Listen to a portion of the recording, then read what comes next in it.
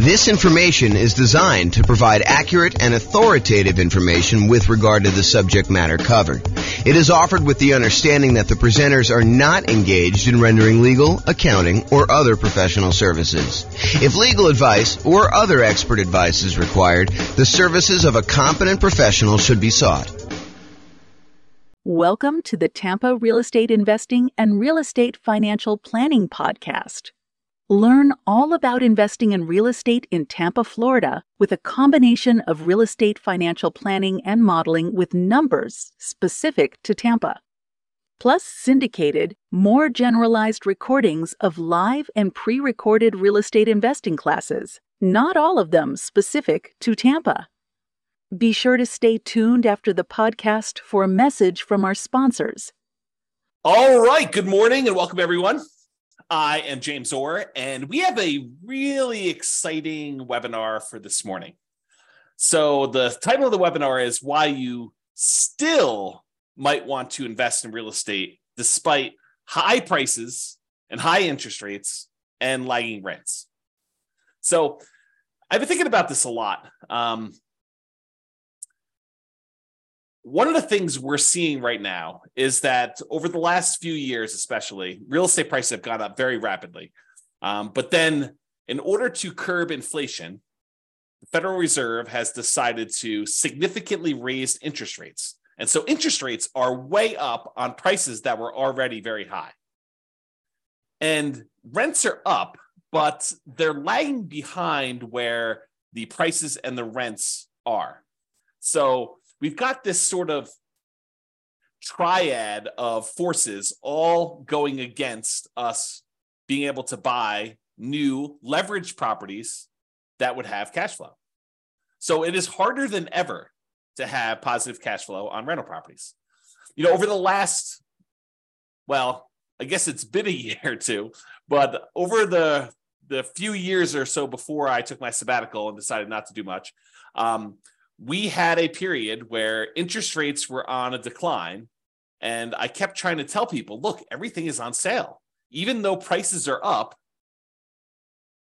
everything seems to be on sale because interest rates are down.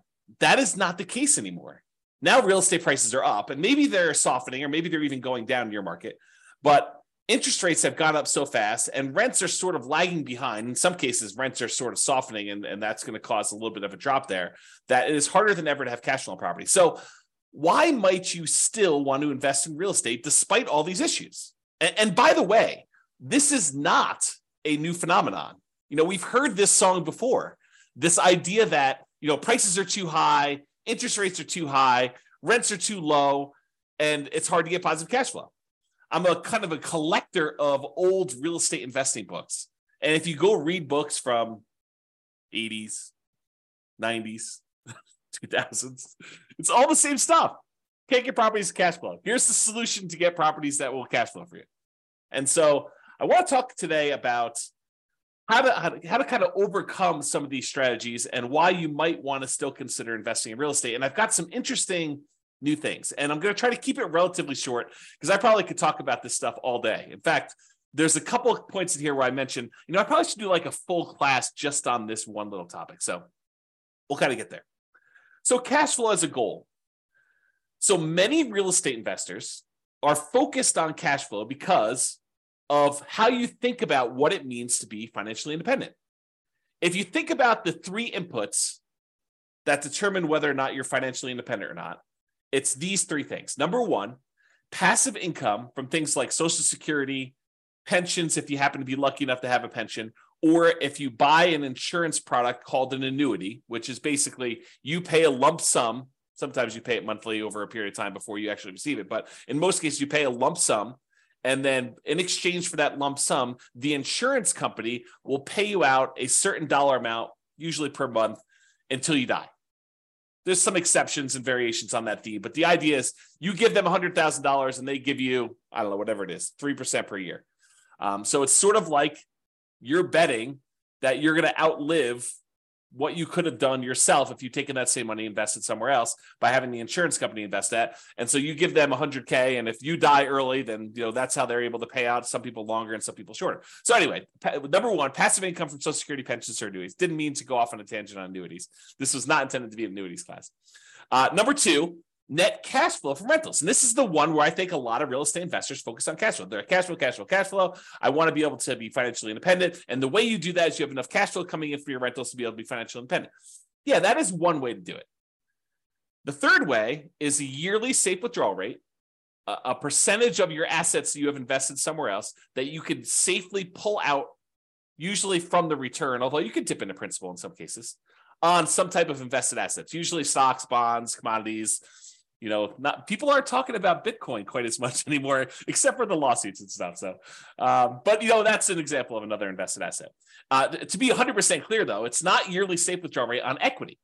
The equity is what's generating your cash flow, and this is another kind of sub problem to what we're seeing in our current environment. Prices have gone up over the last few years, and anyone who's owned these rental properties, now we're in this really unique situation where we've got a bunch of equity in a rental property and a really good interest rate on our mortgage in a lot of cases, unless it's paid off. And so you're kind of stuck with this thing where you've got a ton of equity, and so your return on equity has gone down quite a bit.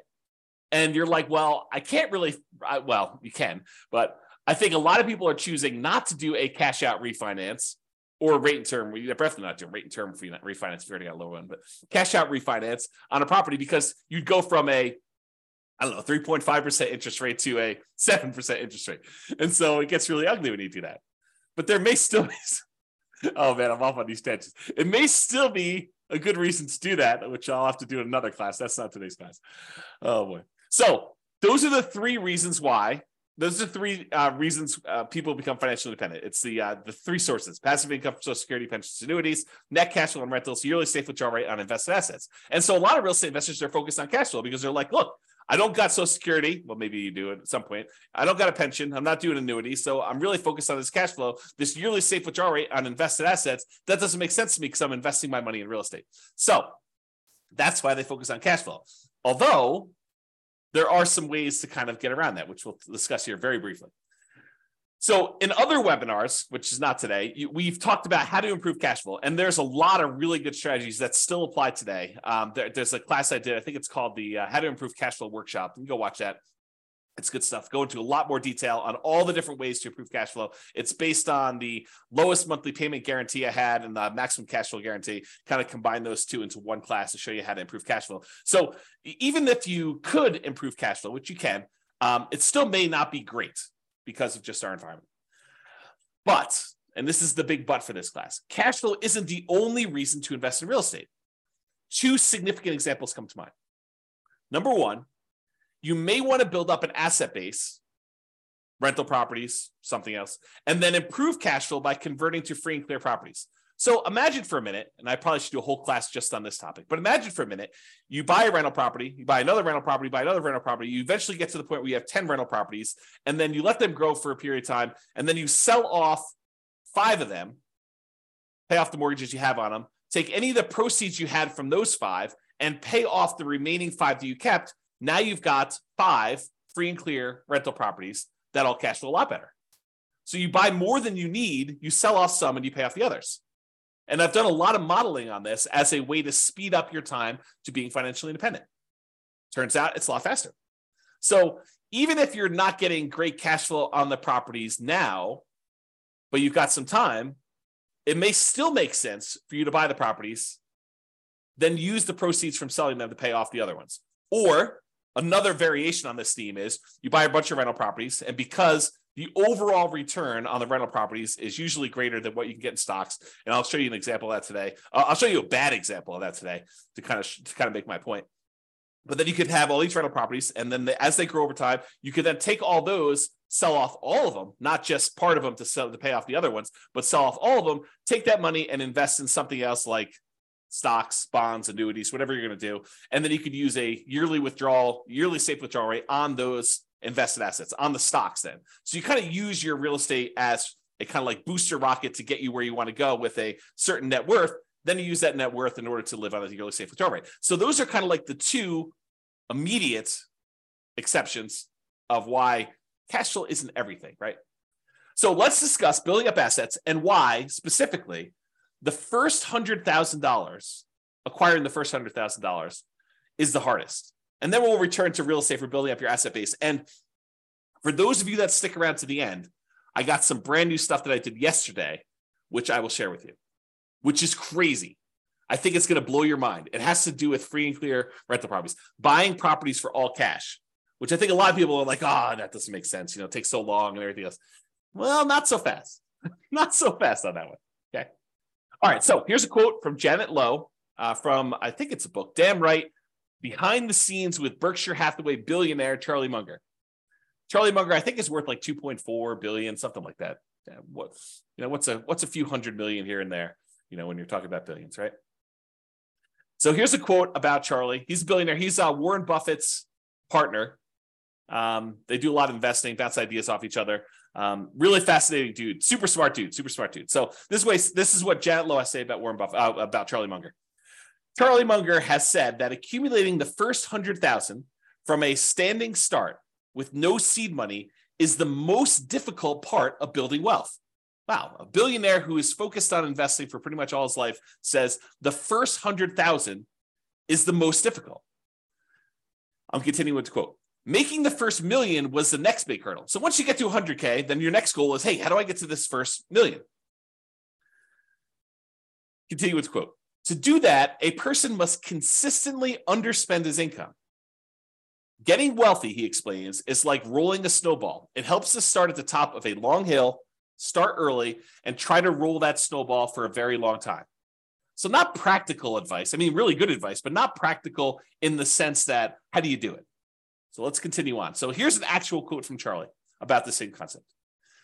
He says, quote, the first 100,000 is a bitch, but you got to do it. I don't care what you have to do. If it means walking everywhere and not eating anything that wasn't purchased with a coupon, find a way to get your hands on $100,000. After that, you can ease off the gas a little bit. So again, not super practical yet, which we'll get to, but still super interesting. All right. So here is a chart showing how long it takes to save up for your first $100,000. And I've assumed a couple things with this. Now I'll go over my assumptions. I think it's important. The first thing is I assumed you're saving $10,000 a year. And, to kind of use Charlie Munger's quote, got to do whatever you have to do in order to save up that first 100K.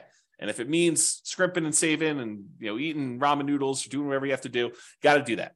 So I've assumed you're saving $10,000 per year, and I've assumed you're getting 7% interest on your money. So you're investing in stocks or something like that, and you're able to get 7%, which I don't think is like incredibly difficult over a long period of time. In any given month, it's hard to hit that number, but over a long period of time, I think 7% seems really reasonable. I've also assumed that you don't save this monthly. Basically, at the end of the year, you save up 10K and you invest that. So you'll notice there's no interest earned on the money in the first year. Basically, you deposit 10K and you have $10,000 at the end of year one. Then at the end of year two, you earn interest that's 7% on that first $10,000, and you invested another $10,000 at the end of year two. So at the end of year two, you have $20,700. $700 was interest on the first 10K, but you added another 10K. So $20,700 at the end of year two. And each year, each year your money grows until eventually, after 7.84 years, a long time, you get to $100,000. And you're thinking to yourself, incorrectly, I might add, but you're thinking to yourself, 7.84 years to get to $100,000. It's going to take me, 10 times that, 7.84 times 10, almost 80 years to get to $1 million. And I don't have 80 years. A lot of you are thinking. And secondly, $1 million is not what it used to be. And so I think I need more than $1 million. And so you've got some challenges. You're like, it's going to take me 80 years to do this. Well, maybe it won't take you 80 years. Let's take a look. Saving your first 200K. So in that last chart, we showed you the first 100K to get to this point took 7.84 years. But at this point, you've got $100,000 that you've got invested at 7%. And so part of the work is being handled by the money you already have invested. Sure, you got to keep adding the 10K, but the 10K is becoming less and less important over time. The money you have invested becomes more important. And that applies for real estate too. Once you get a rental property and it's kind of performing on its own, that continues to grow and you have to do less work to make more and more progress. Okay. So the second 100K happens in only 5.1 years. Whoa. I went from 7.84 years, almost 8 years, to about 5 years. That's a lot faster. It's 35% faster to save that second 200K. Well, that's interesting. Well, if it only takes, another, whatever it is, 9 more times for this, that's only 45 more years. That's a lot faster. It's becoming more interesting.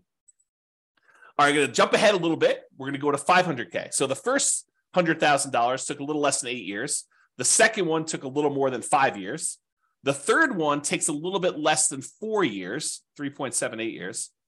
The fourth $400,000 total, takes just a tiny bit more than 3 years by itself to get that last 100K. And then finally, in order to get the last 100,000 on your way to 500,000, it takes 2.5 years. So as you can see, it's getting faster and faster for each one. And you're not investing more each year. You're doing that same $10,000 each year that you do this. Okay. So when you get to your first million, after the first 500K, it's 2.14 years to get the next 100K, 1.87 to do the one from 600 to 700, 1.66 years to go from 700 to 800, a little less than a year and a half to do the 800 to 900, and that last $100,000, the 900,000 to $1 million, only takes you about 1 1/3 years, which is crazy. And if you think about it, that first $100,000, it took you 7.84 years to do it. But the last 400,000, 4 times as much, took you less time. It only took you 6.37 years to grow the last 400,000 on your way to $1 million, compared to a little bit less than 8 years to do that first 100,000. That's crazy, right? That's the challenge. So you got to do whatever you can in order to get to this first 100K. And, I don't know if I covered this explicitly in here. If I don't, I'll cover it now here. So this is the thing. If you're going to get nothing else from this webinar, you need to buy an owner-occupant property to live in. Why? Because you could buy it with USDA or VA if you're a veteran, nothing down loan. Some other lenders have 0% down loan programs, or there's 3% down conventional loan programs or 3.5% down FHA programs. But do whatever you can to save up enough money to buy just an owner-occupant property, because a highly leveraged owner-occupant property can get you to this 100K. That's all you need to do. You should do more, but if you just did that thing, it makes a huge difference in getting you there. Okay. All right. So this is what I was talking about before. Saving up your first $1 million. It takes you 25% of the total time it would have saved you to make $1 million just to earn that first $100,000. Almost 25.5% of your total time to get to $1 million is the first 100,000. It takes you about 74.5% of the time, or about 3/4 of the time, to earn the next 900,000. If you think about it this way, it takes you 25.5% of the time to first earn that first 100,000, 16.6% of the time to earn the second 100,000, and then a little bit more than half the time, 57.9, in order to earn 800,000. So it gets crazy to think about how much effort goes into that first bunch, and then how much effort goes into this next one. And the same applies if you're like, okay, I'm already at 100,000, James. You're kind of talking below my level. This same thing applies to millions. So it takes you 25.5% of the time to earn the first $1 million, although it's actually probably a little bit different than that. Still the same idea, though. And then it takes you about 75% of the time to earn the next 10 million. Okay. All right. So this just breaks down the total amount of time. In this particular example, it took you 30.73 years if you put $10,000 away and you're only earning 7% per year in order to get a full $1 million. And it breaks down how much as a percentage of time it took to do each one. By the time you get to that last $1 million, it's only 4.4% of your time to earn that last $100,000. Super interesting. Okay, so here's the difference. Remember before we talked about if you're saving $10,000 per year, that's these numbers. And this goes from $100,000 increments all the way up to $1 million. And so if you're saving $10,000 a year, it took you 30.7 years at 7% interest rate in order to generate that $1 million. However, if you save $15,000 a year, it takes you 25.6 years. If you're only able to save $5,000 a year, it'll take you 40 years. If you're only able to save $200 a month, it'll take you 50.4 years. If you're only able to save $100 per month, it'll take you 60.3 years. So it shows you how over time this does this. Okay, so you can kind of look at that chart if you want to. Take a screenshot if you want to. Okay. Now, the interest rate you earn on your way to this $1 million, earning $100,000, that kind of thing, the interest rate you earn matters. So if you were only earning 1% on your money, not 7%, it takes you a lot longer to build up to that $1 million, which is right here. Okay. If you earn 10%, it's shorter, but it's not significantly different. So that first 100K, it took you 7.84 years at 7%. If you earn 10%, it's only 7.27. And the reason why is most of the effort is from you putting in that money. It's not the money. Later on, the interest rate matters more because you have more money invested. And so the interest rate impacts a larger portion of the amount that's getting you there. Okay, so you look at that. And you'll notice here that I only go to 12%. But leveraged real estate's probably not 7% per year. And it's probably higher than that 12%. Now, it could be less, depending on which property you pick. It's not like this is automatic and a give me. But it's usually higher than 7% when you account for all the different areas of return when you buy real estate, not just cash flow. We're not talking about 7% cash on cash return. We're not talking about getting 7% cash flow on the amount you had invested. We're talking about the overall return you get from the tendency for properties to increase over time from inflation, which we often call appreciation. Properties going up in value over a very long period of time, like any given month, like this next year, property values can decline. In the next 5 years, property values can decline. But over a very long period of time, typically what happens to property values is they go up with inflation. It costs more to build the properties. It costs more in labor to build the properties. And so what tends to happen is property values overall as a whole tend to go up with inflation over time. Okay. Sometimes a little faster, sometimes a little slower. Sometimes they have significant uptrends over like the last few years. Sometimes they have significant downtrends like we did in 2008, 2009, that kind of period. Okay. But overall, long period of time, properties tend to appreciate over time. So that's one area. Cash flow, which we talked about, which, right now might actually even be negative. Depending on what market you're in, you might actually see negative cash flow. If you put down 5%, put down 20% in a property, the more you put down, the more likely you are to have positive cash flow on a property. If you bought a property free and clear without a mortgage at all, you're very likely to have positive cash flow on that rental property. If you put down more, if you put down less, you're more and more likely to have negative cash flow. Plus the return you get from paying down the loan on the property. Part of the monthly payment you make on a normal amortizing loan, 15-year loan, 30-year loan, 40-year loan, any of those amortizing loans that pay themselves off over a certain period of time, like a 15-year loan pays itself off over 15 years, 30-year loan pays itself off over 30 years. But I actually have a typo here. Let me make a correction. It says department pay down instead of debt pay down. Make a note.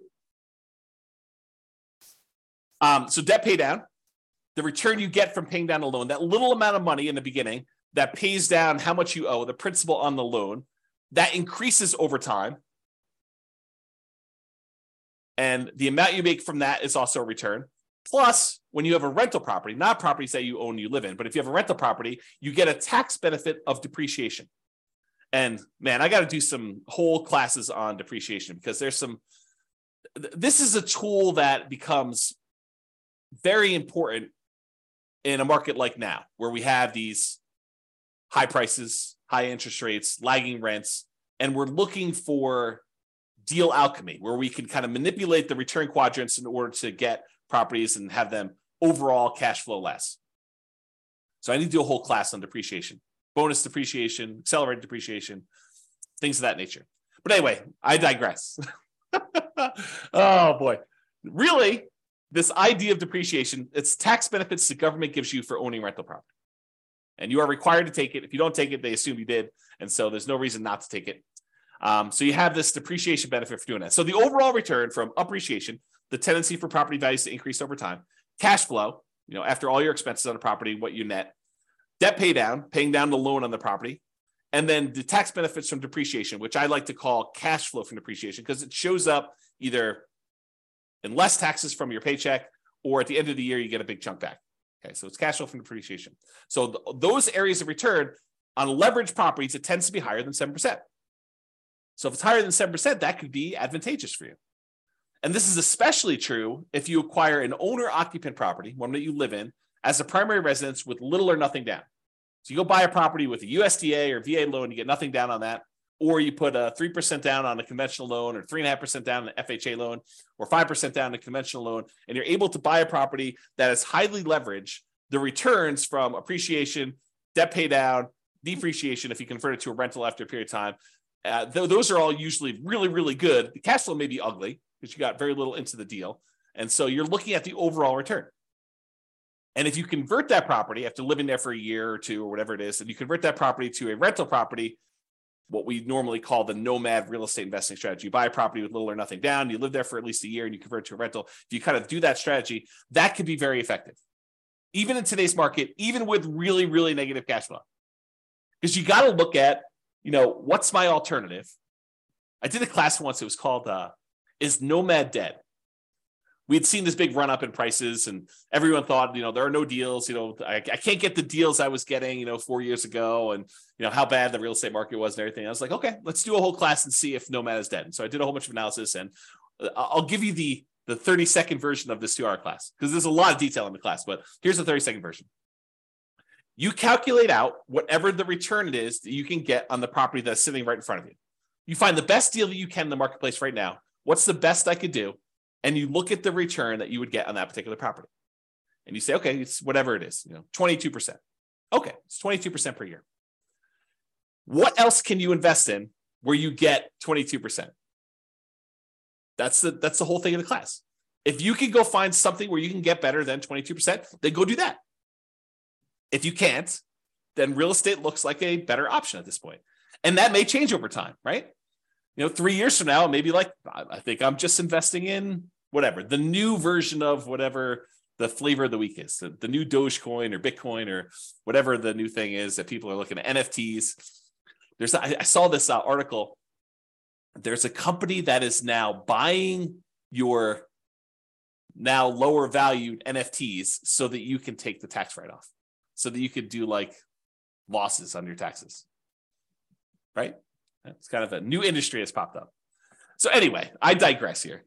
The point is this idea that you look at an investment and you see the return that you can get on it, and you decide, is this for me? Yes or no? Right now it is, or right now it isn't. And you can go do that. And I'm going to give you the little bonus at the end is, if you're distressed, if you're all worked up, you're all anxious, you feel that tightness in your chest because you're thinking to yourself, the market, the interest rates are high, prices are high, rents are, where they are, they're a little lagging behind. This is where all that is. And you're thinking to yourself, I've missed the boat. I got to get another property. I got to be all constantly leveraged and constantly up there. I'm going to show you at least one slide. I need to do probably a whole class on this, maybe several, but I'm going to show you that breathe, relax. Even if you have to save up your money for another year or two and wait, it's not the end of the world. Chill out. But if you're hey, look, there's an investment in front of me. It makes sense to me. I'm going to do it. That sounds good. And you still might want to do that because of what I'm about to show you. Okay. So this is what I would consider a particularly bad property, right? It's I'll jump right to the bad spot. It's negative $8,000 a year in cash flow. Now you are buying it with 5% down, so you got very little money in the deal, but it's ugly. I mean, who wants to put out, whatever it is, almost $700 a month in negative cash flow? But as an aside, if you were going to save $10,000 a year in order to get that first 100K and kind of build on that, if saving that is really paying negative cash flow to kind of invest over time in order to own this rental property, that's not the end of the world either. If you think about it this way, I'll kind of go off on a tangent on this. If you had put enough down, this thing would have positive cash flow. But you chose to put a little down, and now you're choosing to take some money each month and paying the negative cash flow. Really, you're just paying the mortgage payment. You're not getting enough in to do it, so you have to supplement it. But you're paying that negative cash flow over time. It's sort of like you're able to make an investment in this rental property over time. You are investing a little bit of money each month in the form of negative cash flow as additional down payment that you didn't make elsewhere. Right? I mean, isn't that what you're doing? You could have put more down if you had, whatever this property is. I don't even know, $500,000. You could have put $500,000 down. It would have had positive cash flow from day one. Could have put probably $250,000 down, had 50% mortgage on the property, and it probably would have positive cash flow. You chose, in this case, to put 5% down, and so you have negative cash flow. So instead of putting, $250,000 down, you put down $25,000, and now you're saying, I put down $25,000, and I'll pay in $8,000 per year in order to acquire this property that overall makes me, in this case, $4,286 net. So $8,000 from appreciation and change, almost $3,000 in debt pay down, and about $1,200 in tax benefits. So overall, it brings in, almost $4,300. Okay, so that's the dollars now. So this property does that. Now, if we look at how much you invested and the return you got in that investment, the appreciation is a 50% return on your initial down payment. So from appreciation, for the property value going up, from the property going up in value, you're getting a 50% return on that. Your cash flow is negative, a lot, almost negative 50%. In fact, they almost offset, right? So the amount of money you're making for appreciation is offset by the amount of cash flow you're getting on this property. In this particular example, with putting very little down on a property that I admit is a deliberate bad choice, right? And if you're in a market where this is what you can get, this is what you can get, right? And this is what you got to decide on. The debt pay down portion of the return is 17.7%. And what's interesting about the top half of this quadrant, the appreciation of the cash flow, is those are speculative, right? We really don't know if next year the property is going to go up in value or if it's going to go down. We don't know if rents are going to improve, stay the same, or go down. So the top half is sort of a little speculative. We don't really know what's going to happen. We're speculating that the market is going to continue to do well. The bottom half of the returns, those are more certain. They're less speculative. The debt pay down portion is contractually guaranteed by you and the lender. When you get a loan, you sign an agreement with the lender that says, okay, you're going to make these regular payments for the next 30 years. And if you do that, this loan is going to be paid down by that amount. It's contractual. It's not speculative. It doesn't matter how the market does. Market could do good, market could do bad. It doesn't matter. You're getting that return. So debt pay down 17.7, and the tax benefits, unless they change tax law, which it's possible that they will, very unlikely, but possible, you're going to get 7.73%. So overall, the return you're getting when you add up that really negative cash flow portion, plus appreciation, plus debt pay down, plus tax benefits, you're getting 26.31%. On what I admit is a horrible deal. I don't want to say horrible because someone might actually buy this, right? I think this is the challenge. It is a deal I picked because it was ugly. The cash flow on it was not fun. So the question then becomes, can you go somewhere else and get better than a 26.31% return? And if you can, great. Then maybe, this is why it says, I don't know what the title is, why you might still want to invest in real estate. Well, you might want to still invest in real estate because you're getting a 26.31% return, even with ugly cash flow. If you can go somewhere else and get a better return with similar risk characteristics, because you got to kind of take that into account, right? You can't go do, I'm going to go play roulette. I can get a 100% return on my money if I win at roulette. Yeah, maybe. Different risk characteristics, right? Okay. So anyway, if you can do better than 26.31, maybe you do something else. If this is the best you see, the best you've got available, then maybe you might want to still invest in real estate. Okay. So that's sort of the crux. Now, this was that years to save your next 100K. At 7%, it took 7.84 years to get that first 100K. At 25%, which this is 26.31. So at 25%, it's 5.61. So it's a lot faster. I didn't sum it up. I probably should sum it up in the future. But it just goes to show, like, by the time you get to that last 100K to get to $1 million, it's only 0.41 years at that rate versus this, I don't know, 1.24. And honestly, This is the problem we're seeing with other people right now in our marketplace. They've been building up their equity, right? The property values have been going up. They've been paying down their loan. They got really nice low interest rates, which the loan pays down a little faster when you do that. Your return on your debt pay down return is a little higher early on. So you're actually building up equity really fast. And so your return on the amount you have invested in the deal actually goes down. So the overall return we see as we own rental properties longer and longer and longer actually goes down till eventually when you pay off the property and you get rid of your depreciation benefit, eventually it approaches cap rate plus your unleveraged appreciation rate. If your property's going up 3% a year, which is what I use for the appreciation rate assumption, by the way. Some people are like, James, you get 50% return from appreciation. James says that he's getting 50% appreciation. No, I didn't say I'm getting 50% appreciation. I'm getting 3% appreciation, which seems very reasonable over a long period of time, especially considering the last few years. But 3% over a long period of time, it turns out the return from getting 3% appreciation is 50% when you only put 5% down and you have 1% in closing costs. Okay. I got distracted. I don't know where it was, but the idea here is you've got this good return that you're seeing, and it gets you there a lot faster. Man, to be spacey. Okay, here we go. All right, so grow your assets net worth. So even with negative cash flow, significant negative cash flow, really ugly cash flow, and even modest depreciation, that 3% per year, and the debt pay down from, in this case, putting 5% down the loan, debt pay down is pretty good. And the tax benefits of owning a rental property, that depreciation benefit, you might be able to get a significantly higher return than you could in something else. Whatever it is you decide you're looking at, stocks, bonds, crypto, NFTs, whatever you're doing. So you could use this return to grow your net worth, buy rental properties over time, get this higher return, 25%. Then one of two options. This is just kind of like two things to think about. Number one, and we talked about these earlier, sell some of the rentals to pay off the remaining ones with the net proceeds. The idea is you buy 10 rentals or whatever number makes sense for you.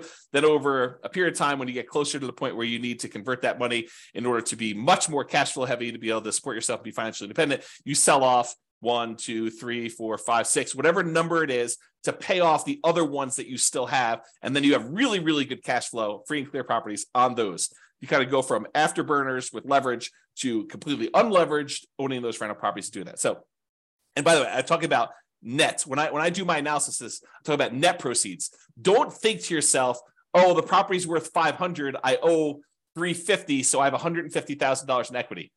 No, that is not how that math works. If you go sell a property for 500 and you owe 350, you're not walking away with $150,000. It's net after real estate commissions. If you're going to sell it with a real estate agent, if you're going to sell by owning, maybe they'll save some of that in exchange for doing your own work. Your share of closing costs, not all closing costs are yours. Some of them are the buyers. And it's negotiable who pays a lot of those. Your capital gains taxes. So whatever the value of the property went up from where you bought it, you have capital gains taxes on those.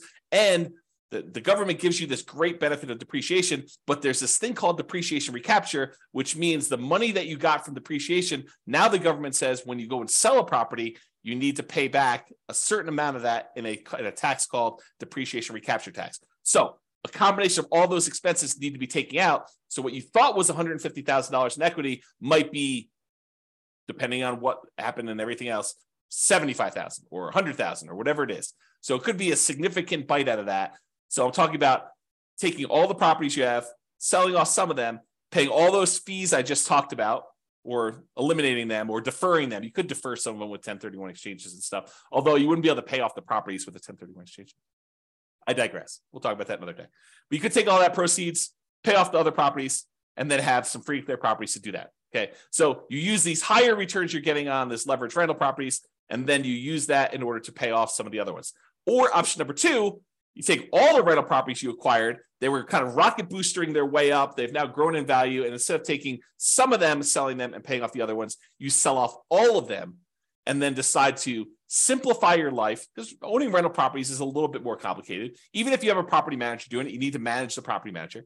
So now you take all the proceeds though, and you say, I'm done with all these rentals. They served me well while I had them. They did their job. Now I'm going to go invest in annuities or bonds or stocks or crypto or NFTs or whatever you're going to do, right? So you have this idea to do that, okay? So you sell off those, and then you take that and you put it into whatever it is that you're investing in, and you use a safe withdrawal rate on that money to do that. Or you go buy annuities and you use the annuity kind of return to do that. Okay.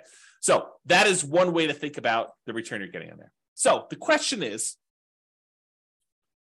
should you invest in real estate or stocks? And what I did, it's got to give you some background here. I went and I modeled this question. Should you invest in real estate or should you invest in stocks in over 300 US cities with their current real estate prices and their current rents and the current mortgage interest rates. And I adjusted for a little bit of standard of living. So I said, if you're in a really inexpensive market, you're probably living on this number, because that's what you basically need in order to afford properties in that market. But then I also said, in order to be considered financially independent, you need to replace that number in passive income and other things in order to be able to get to that number. So if you're in a market where I was like, hey, look, you need $5,000 in order to be able to do this, $5,000 per month, in order to be able to buy properties in that market, I also said that your passive income needs to equal $5,000 a month. If you're in a market that requires $10,000 a month in order to be able to buy properties there, then you need to replace $10,000 a month with passive income. So the bar to be financially independent in more expensive markets is also higher. I kind of made it that way. Okay.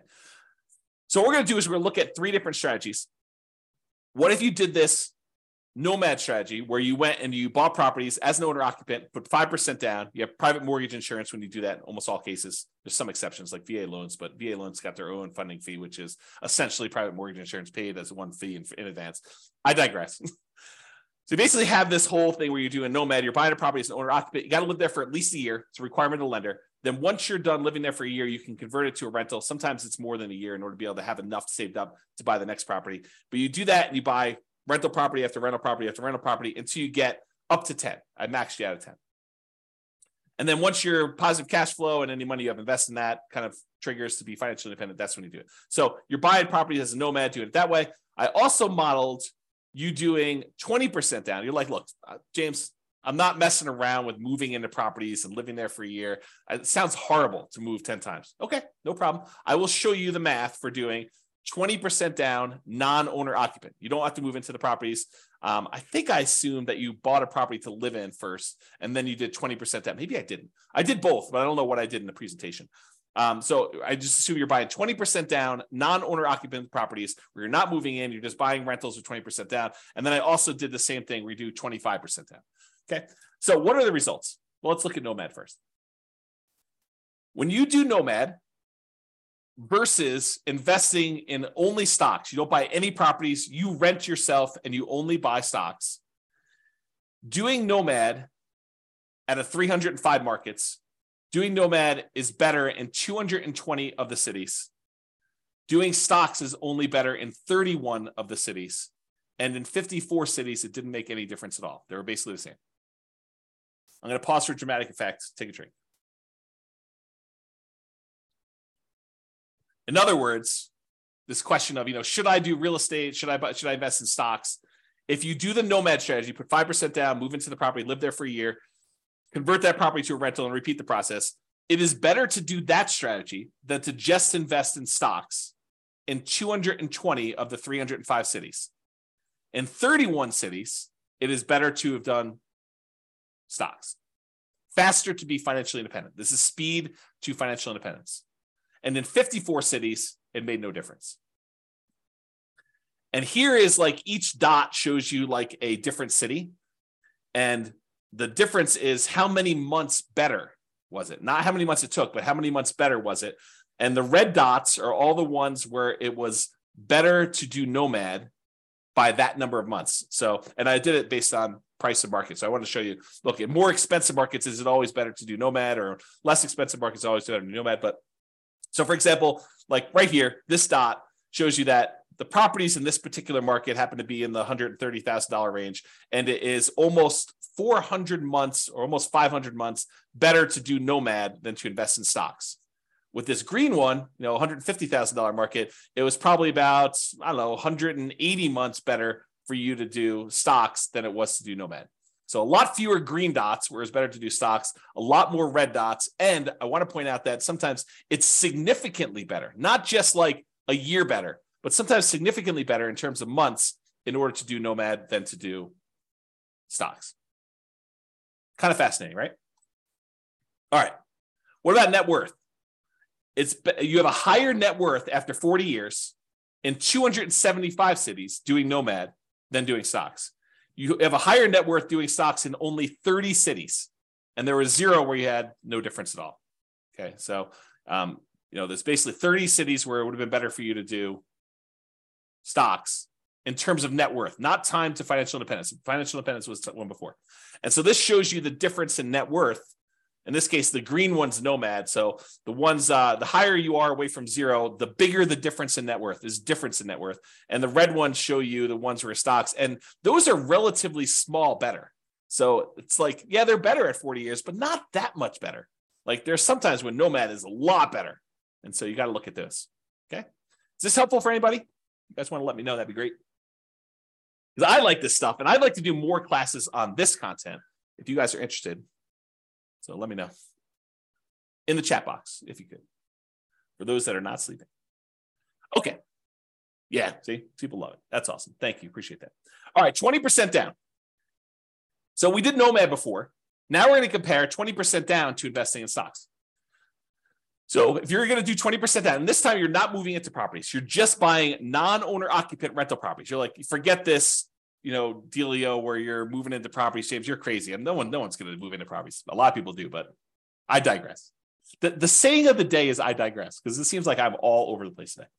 Okay, in that case, doing 20% down will get you to financial independence faster in 220 cities. It'll get you faster doing just stocks and not doing 20% down rentals in 28 cities. And in 57 cities, it doesn't matter. Okay. And here's how much better getting to financial independence. This is number of months better. All the red dots are, it's better to do 20% down, and it's by this number of months, the distance away from this 0 line. So the distance there. And this is the price point of the houses in that market. So on a 300,000-ish type property, it's like almost 580 months better for you to do whatever this is, 20% down than to do stocks. And here's some green ones to show you the ones where it's better to do stocks than it is to do 20% down rentals. So the overwhelming majority of the time it does this. And and this sort of reminds me, you hear people speak with authority, different real estate forums, online, at real estate investor clubs, wherever you talk to real estate investors. You hear them speak with authority. You always need to do this. It's always better to do rental properties. It's always better to do stocks. It's always better to do whatever. It's much more nuanced than you think, right? I'm showing you that. I'm showing you the data. And could my assumptions be wrong? Absolutely. No doubt. I am not infallible. I do my best to try to make sure my data is accurate. And you can drill down and look at any city, right? Like I've had, in order to be able to show you this chart, I had to do the analysis for 305 cities. Now, this is just me aggregating all the individual analysis and showing you what's going on. So this just goes to show you that you need to do your homework. And if you're in one of these cities, then maybe real estate isn't as good as investing in stocks, right? If you're in any of these cities, though, it turns out it's better. And maybe the assumptions, is it possible? This is like where I just throw everybody under the bus. Is it possible we all buy a whole bunch of real estate and 10 years from now, we have something worse than we saw in 2008 and the real estate market goes to 0? Possible? Maybe. I don't know, right? But who can predict the future?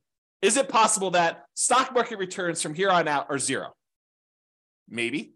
Is it possible stock market returns from here on out are 30% a year? In which case it probably crushes real estate. Is that possible? Sure. I mean, we don't know. We don't know the future. No one can predict that. But I'm showing you based on some very reasonable assumptions. So I show you all my assumptions. You can go look at it, go dig into the city and look. Anyway, I digress. That is the saying of the day. So a lot faster for doing 20% down in a lot of cities, a little slower in others. Higher net worth. You have a higher net worth putting 20% down in 275 cities. You have a higher net worth investing only in stocks in 30 cities, higher than investing 20%. Okay, so 275 to 30.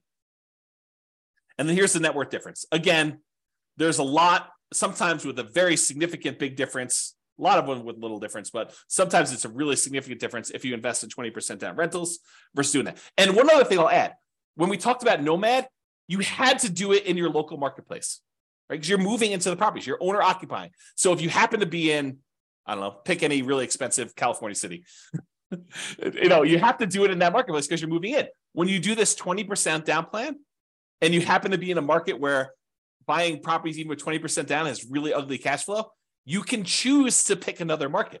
You can go pick a market that has historically better cash flow because you're not living in the properties. So you could be living in Los Angeles and decide I'm going to invest in Atlanta, right? As just an example. And I didn't model that, right? I modeled it forcing you to invest in your local market with those properties. So you maybe even these red ones, you could say, I happen to live in Los Angeles. Real estate historically has not cash flowed very well here. Maybe the overall return's better, but it hasn't cash flow here. Why don't I go pick a market that is better historically? And who knows what'll happen in the future. So you could do that. So there's even more to this. There's even more nuance flavor to this. Okay. All right, 25% down. We've I built up. You know what I'm talking about now. 25% now versus stocks. 25% down is better in 228 cities. Investing in stocks would have been better in 26 cities, and in 51 cities, it didn't matter. And this is time to financial independence. So it would have been faster to be financially independent if you put 25% down, bought non-owner occupant rentals in 228 cities. It would have been faster for you to be financially independent if you invested in stocks in 26 cities, and 51, it didn't matter. And then here's that distance, basically how much longer the difference between one and the other. And all the red ones are the 25% down. The green ones are you investing in stocks. And you can kind of look at this. And then higher net worth. You have a higher net worth investing in 25% down rentals in 277 cities. If you only invest in stocks, it was better in 28 cities and 0 with no difference. And then here's the difference in net worth. So sometimes it's really significant difference in net worth. Sometimes it's much, much lower. Okay. Last few slides. This is sort of the bonus content. Bonus content. All right. Claudia said, happy to see you again. Very good information. Awesome. Thank you. Good to see you. All right, cool. Buy rentals for cash. So I already showed you real estate is generally, there's exceptions, but generally faster, better net worth than stocks. Generally faster and also better net worth. Because we looked at both those. Speed to financial independence and also size of net worth, right? Than stocks. But here's the issue, right? As stated at the beginning of this webinar, prices are way up, interest rates are way up, rents are lagging. So one way to deal with high interest rates is to opt out. And by opt out, I mean don't use mortgages. You got really, really high, ugly mortgages, interest rates. You could say, something, I'm going to pass. I'm just not going to do mortgages. So what that would be is buying properties free and clear. Some people, and I put this in italics, believe that you need to be leveraged with mortgages. Like it's silly to invest in real estate without mortgages to get the benefits of rental properties. And your returns, appreciation, debt pay down, which debt pay down would be 0 if you didn't have mortgage on it, depreciation, those returns get amplified, as does cash flow in whichever direction you are doing, either amplify negative or amplify positive in terms of percentage. But they get amplified when you're leveraged. And so you could see their case. I'd rather earn whatever it is, 30, 40% of my money. But sometimes real estate is just a better return, even unleveraged. You get depreciation, you get unleveraged cash flow, and you get appreciation unleveraged. And the combination of what your cap rate is, which is basically your cash flow if you own a free and clear property, what your cap rate is, plus your appreciation, plus that tax benefit, is better than what you'd get investing in stocks. And in those cases, maybe it still makes sense to invest in real estate. So I probably need to do an entire class on this, but just a little bonus for you. So this is sort of the framework for which scenarios we need to run. So we need to do a scenario where you do buy an owner occupant property to live in, and one where you say, I'm going to forego buying an owner occupant property to live in, and I just rent myself. So you've got two different groups. And then in each one of those, you need to decide how you're going to invest, whether you're going to do the nomad strategy and keep buying owner occupant properties and converting them to rentals, or if you're going to do, which I guess doesn't apply if you're renting, but that's the exception. You're going to do nomad, you're going to do that. Or if you're going to buy an owner-occupant property or not buy an owner-occupant property and buy 20% down rentals for the rest of the time, or 25% down rentals for the rest of the time, or pay all cash and not get any mortgages at all and just buy investment properties without mortgages at all. Okay. So those are sort of like the options, right? You either buy an owner-occupant or you rent. And then whether you're going to do nomad or 20% down to acquire the rentals or 25% down, or you're going to pay all cash. So that's sort of the framework. I'm not covering all of these in this class. Okay. I did I think a couple slides. Oops. Okay. So what I'm going to talk about now is I'm just going to do this is much less detail than I did in the previous ones. And I probably need to do like full classes on this. So here it is. So nomad versus owner-occupant, so buy an owner-occupant property, then do 9 all-cash rentals. So we're either going to buy an owner-occupant property, live there for a year, convert it to a rental, repeat that process until we get up to 10 rentals, or completely alternative, we're going to say we're going to buy an owner-occupant property 5% down, then we're going to save up our money until we have enough to buy a property free and clear without a mortgage at all. And once we get that property, then we're going to save up and buy another property, but the property we bought has really good cash flow because we don't have a mortgage on it, okay? So in the baseline nomad model, where we just did nomad, 70 of them in 70 of the cities never quite achieved financial independence. They may have been really close. They may have been at like 90% of the way there to do it, but they never achieved financial independence in 60 years. So I set the timer. I said, look, we're going to model this for 60 years in the future. So it's possible 61 years they actually achieve financial independence. I didn't go out past 60, so I don't know. But at the point where that happened, 70 of these cities did not quite achieve financial independence. They may have been really close. They may have been really far away. We'd have to go look at that individually to see that. But in that case, 70 of them did it. However, if you did that, you buy an owner-occupant property, then you go and save up and buy 9 free and clear properties without mortgages at all. Only 39 of those never achieved financial independence. So it was more effective for you to do this, buy an owner-occupant property, then save up your money and buy a free and clear rental property in 39. It was more effective to do that. Difference between 70 never achieving financial independence versus 39. So more of them achieve financial independence by doing that strategy, which I think blows people's minds. They're like, this is crazy. You're saying that more often you see people be financially independent by doing this free and clear model versus doing highly leveraged real estate? Yep, in that particular case, that's true. Okay, there were 39 where both never achieved financial independence, regardless which scenario they did. So basically the 39 where you never achieve financial independence with this all cash thing, I'm pretty sure those are the same 39 because they probably didn't achieve financial independence when you did nomad either. Okay, moving on. When you own or occupy, then you do 9 all cash rentals. On average, it achieves financial independence almost 2 years faster. What? Say that again, James. What'd you say? I just said that if you do the model where you buy an owner-occupant property and then you save up and you buy free and clear rentals, that on average, when the average of all 305 cities, on average, it's 2 years faster, 24 months faster for you to do that to be financially independent than to do the nomad baseline. 2 years faster to actually do free and clear? Yeah. Now, there are some where free and clear is where the nomad's faster. And there's some where the free and clear is faster. But on average, it's 2 years faster. Craziness. On median's the middlemost number, it's 35 months faster, almost 3 years faster. That's the middlemost number. Now, there is a lot more to this story. There's no way I could do this justice in just this one class. I'll do more classes on this in the future, provided you tell me you want them. If you say, James, this sucks. I don't want to do any more of these. But if you tell me, look, this is super interesting, I do want more of this, then let me know, and I will plan on doing more classes. I could do a deep dive just into this one scenario, talk about the assumptions, talk about kind of outliers, how this works. We can look at different cities. Okay. So yeah, Nick's like, yeah, please. That's awesome. All right. So here's the chart for this one. So achieving financial independence, it's faster to do the owner occupy than do 9 all cash rentals in 177 cities. In 86 cities, it's still faster to do nomad. In 42 cities, it doesn't matter. Interesting. All right. Same idea, except now I'm looking at 20% down or 25% down versus doing one owner occupant, all cash for 9 rentals. So in this one, I put 20% down, doing that non-owner occupant thing versus doing the owner occupant, then buying all cash. So make sure you guys are clear on what I'm saying here.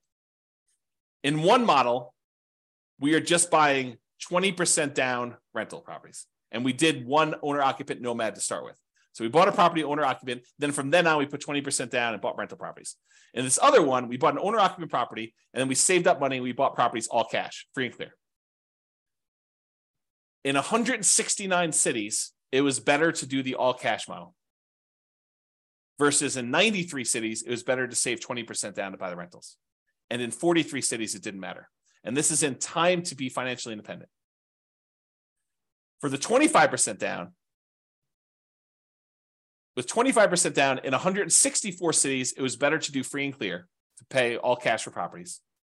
It was better to do 25% down in 96 cities, and it made no difference at all in 45 cities. Craziness. All right. Look at that, just on time. Any final questions? Was that helpful for you guys? Did it sort of answer your question as, why might I still want to invest in real estate despite high prices, high interest rates, lagging rents?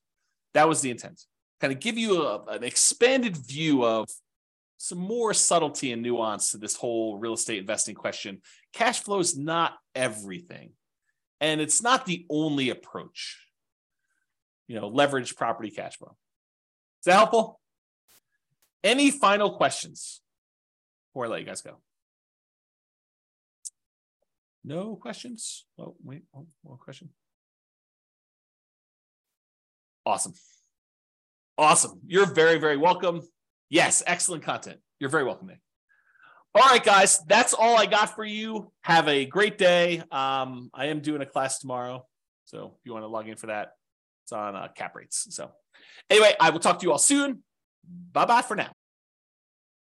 With home prices up, mortgage interest rates up, and rents up, but not quite enough to counteract the higher prices and interest rates, cash flow on rental properties in Tampa is harder than ever. Book a call with the Real Estate Financial Planner to apply our proprietary 88 strategies to improve cash flow on your rentals. See the show notes for a link to schedule your call and improve your cash flow today. If you're a real estate agent, lender, or professional in Tampa that wants to help our real estate investor listeners, consider reaching out to learn about collaboration opportunities with this podcast.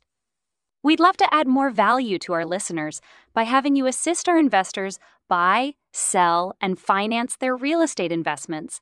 See the show notes to schedule a call to discuss collaboration opportunities.